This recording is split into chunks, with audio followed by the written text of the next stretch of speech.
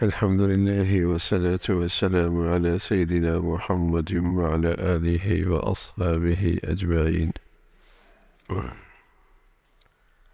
أما بعد،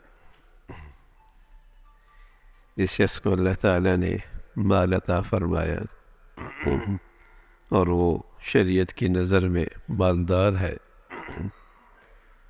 اس کے مال میں شریعت کی جانب سے دو متعین حصہ سال بہ سال عبادت کی نیت سے اس کے مستحق لوگوں کو دینا اور مالک بنانا فرض کیا گیا ہے.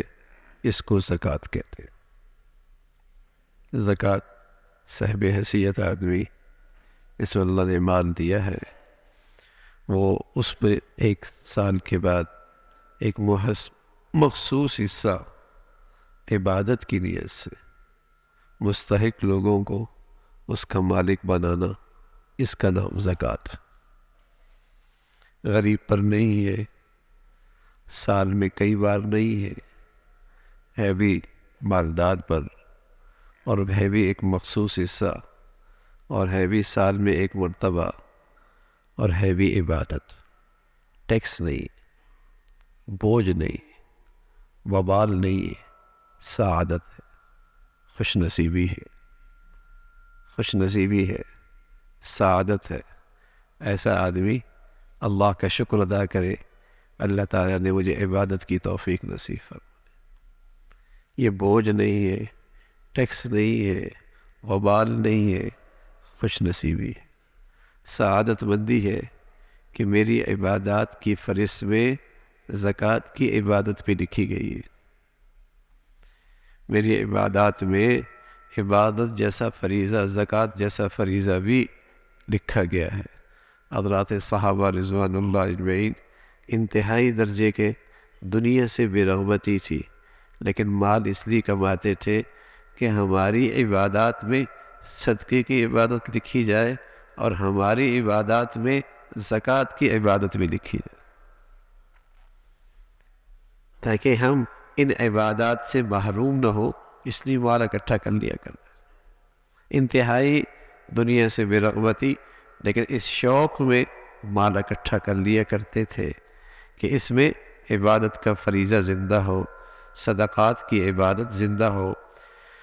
تو سال بہ سال جو مخصوص رقم اور مخصوص جسے کہیں کہ حصہ اللہ کے راستے میں عبادت کی نیت سے مستحق لوگوں کو دیا جاتا ہے، اس کا نام زکوٰۃ ہے. زکوٰۃ اس قسم کے مال پہ فرض ہوتی ہے جو یا تو حقیقتاً بڑھنے والا ہو، جیسے تجارت وغیرہ، یا حکماً بڑھنے والا ہو، جیسے روپیہ، پیسہ، سونا، چاندی. یعنی زکوٰۃ ہر چیز پہ نہیں ہوتی، سونے پہ ہوتی ہے، چاندی پہ ہوتی ہے، نقدی پہ ہوتی ہے، تجارت کے سامان پہ ہوتی ہے. سونا چاہے کسی بھی نیت سے رکھا ہو، بچوں کے لیے رکھا ہو، بچیوں کے لیے رکھا ہو، پہنتے ہوں یا نہ پہنتے ہوں، سونا ہے نا. چاندی جس نیت سے رکھے. نقدی چاہے وہ ریال میں ہو، چاہے وہ ڈالر میں ہو، چاہے وہ درہم میں ہو، چاہے وہ دنانیر میں ہو، چاہے وہ روپے میں ہو، چاہے وہ اپنے پاس ہو، چاہے کسی کے پاس قرض ہے اس سے قرض واپس لینا ہے، اس صورت میں ہو. گھر میں رکھا ہوا ہو، بینک میں رکھا ہوا ہو، کسی کو رہن رکھوایا ہوا ہو، نقدی ہو. اور تجارت کا سامان جو تجارت کے لیے سے لیا اور تجارت کے لیے رکھا ہوا. لیا تھا تجارت کے لیے پلاٹ، نیت بدل گئی، اس کو بچی کے لیے دے دیں گے، بچی کے نام پہ تجارت، اس پر زکوٰۃ نہیں ہوگی. تجارت کی نیت سے لیا اور تجارت کی نیت سے رکھا ہوا، یہ تجارت کا سامان. تجارت کی نیت سے نہیں لیا تھا، اماں کی طرف سے وراثت میں ملا تھا پلاٹ، ابا کی طرف سے وراثت میں ملا تھا، لیکن اب یہ نیت کر لی کہ اس کو بیچ دوں گا، تو اس پہ بھی زکوٰۃ نہیں جب تک کہ بیچ نہ دے. ہاں ایسا پلاٹ پڑا ہے، لیے بھی تھا بیچنے کی نیت سے، رکھا بھی بیچنے کی نیت سے ہے، اس پہ ہے. گاڑی لی بھی بیچنے کی نیت سے تھی، رکھی بھی بیچنے کی نیت سے ہے، اس پہ ہے. گاڑی لی تھی استعمال کرنے کے لیے، بعد میں خیال ہوا یار کسی وقت بیچ دیں گے، تو یہ تجارت کا سامان نہیں، یہ استعمال کی چیز، جب تک نہیں بیچے گا اس وقت تک اس پہ زکوٰۃ نہیں ہے۔ تو سونا، چاندی، نقدی، تجارت کا سامان جس کی خریداری بھی زکوٰۃ بیچنے کی نیت سے ہو اور اسے رکھا بھی جسے کہیں کہ بیچنے کی نیت سے ہو، وہ تجارت کا سامان شمار ہوگا۔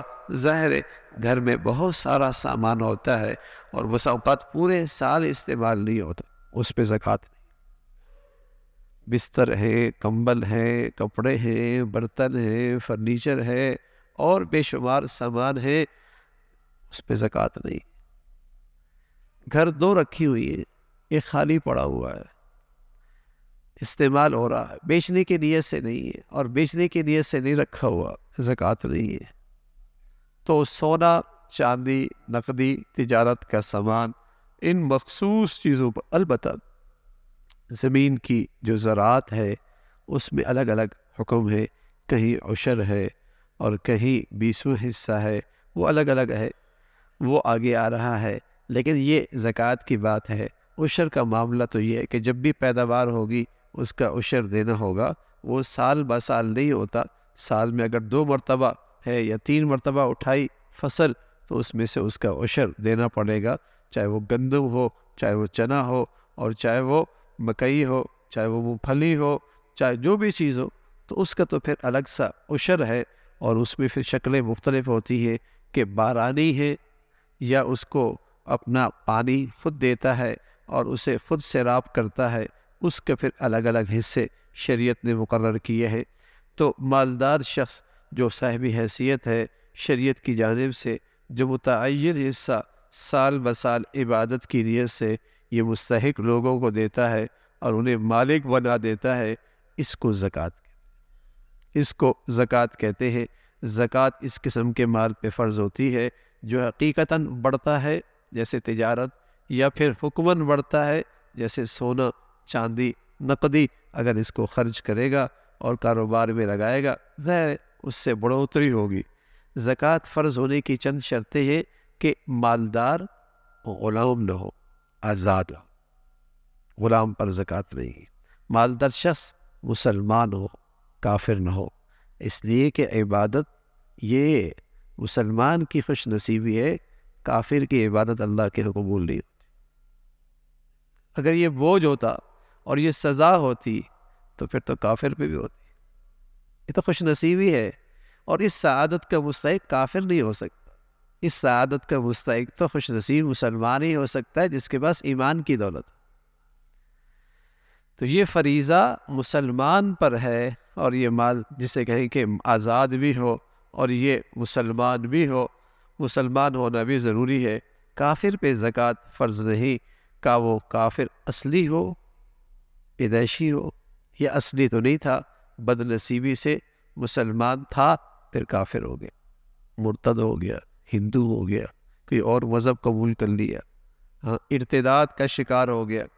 اسلام جیسا کہ فرض ہونے کی شرط ہے، ایسی زکوٰۃ کے باقی رہنے کی بھی شرط ہے، لہذا اگر زکوٰۃ فرض ہونے کے بعد کوئی بد نصیب آدمی مرتد ہو گیا، ظاہر ہے اسے یہ زکوٰۃ جیسی عبادت کی سعادت نہیں مل سکتی، اسے زکوٰۃ جیسی عبادت کی سعادت نہیں مل سکتی، یہ سعادت اس کے حصے میں نہیں آ سکتی، پھر اس پہ زکوٰۃ نہیں ہے۔ زکوٰۃ کا فرضیت کا علم ہونا، مسلمان ہے تو ظاہر ہے یہ جانتا ہے کہ اسلام میں جہاں نماز ہے، جہاں روزہ ہے، جہاں زکوٰۃ ہے، جہاں حج ہے، وہاں ایک بنیادی رکن اسلام کا زکوٰۃ بھی، تو اس کی فرضیت کا علم ہو۔ تو یہ صاحب عقل ہونا، صاحب عقل پاگل پر، مجنون پر، اس پر زکوٰۃ نہیں ہے۔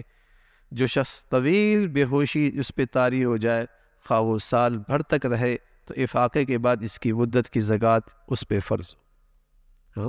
اس مدت پہ اگر لمبے عرصے تک کئی سالوں تک لوگ جسے کہیں کہ وہ ان پر جسے کہیں کہ بے ہوشی طاری ہوتی ہے اور کیفیت ہوتی ہے، تو ان تمام سالوں کی ہوش میں آتا ہے تو اس پہ زکوٰۃ فرض ہوگی، بشرطے کہ وہ صاحب حیثیت ہو۔ نابالغ بچے پہ زکوٰۃ نہیں، اس لیے کہ زکوٰۃ عبادت ہے، جیسے نابالغ بچے پہ نماز فرض نہیں ہوتی، جیسے نابالغ بچے پہ روزہ فرض نہیں ہوتا، جیسے نابالغ بچے پہ حج فرض نہیں ہوتا، اسی طرح یہ عبادت جو فریضہ ہے نابالغ بچے پہ فرض نہیں ہوتی۔ ہاں، جیسے آدمی نفلی حج کر لیتا ہے، نفلی عمرے کر لیتے ہیں، بچے نفلی روزے رکھ لیتے ہیں رمضان کے اندر، ایسی ہی سبحان اللہ اگر صدقات دے اچھی بات ہے، خیرات کرے اچھی بات ہے، لیکن یہ فریضہ اس پہ نہیں، یہ فرض اس پر رہی ہے۔ چھوٹا بچہ ہے، اس پر یہ فرض رہی ہے جب تک کہ یہ بالغ نہ ہو۔ ہاں، جب وہ بالغ ہو گیا پھر اس پر سال گزرنے کے بعد اگر وہ صاحبی حیثیت ہے پھر اس پر بھی زکوٰۃ فرض ہے۔ اس میں بھی بڑی غلط فہمی ہوتی ہے، بچیاں بالغ ہوتی ہیں، ان کے پاس سونا ہوتا ہے، بلکہ آج کل کے بچوں کے پاس بھی اتنا خرچہ ہوتا ہے، اور بسا اوقات یہ غلط فہمی ہوتی ہے کہ بھائی گھر میں ایک قربانی کافی، ابا نے کر لی نا، اماں نے کر لی، بس سب کی طرف سے ادا ہو۔ بسا اوقات غلط فہمی ہوتی ہے، ابا اماں نے زکوٰۃ دے دی نا، بس سب کی طرف سے زکوٰۃ ادا ہو۔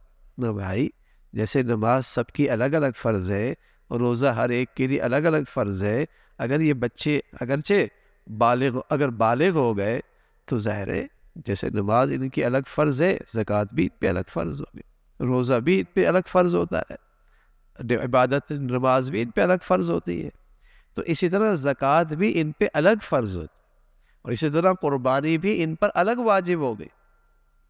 تو اگر یہ بالغ ہو گئے اور صاحبی حیثیت ہے تو صرف ماں باپ پہ زکوٰۃ نہیں اور صرف ماں باپ کی قربانی نہیں، پھر یہ بچے اور بچیاں ان پر بھی زکوٰۃ فرض ہوتی۔ تو یہ زکوٰۃ کے مسائل ہیں، اللہ عمل کی توفیق نصیب فرمائے۔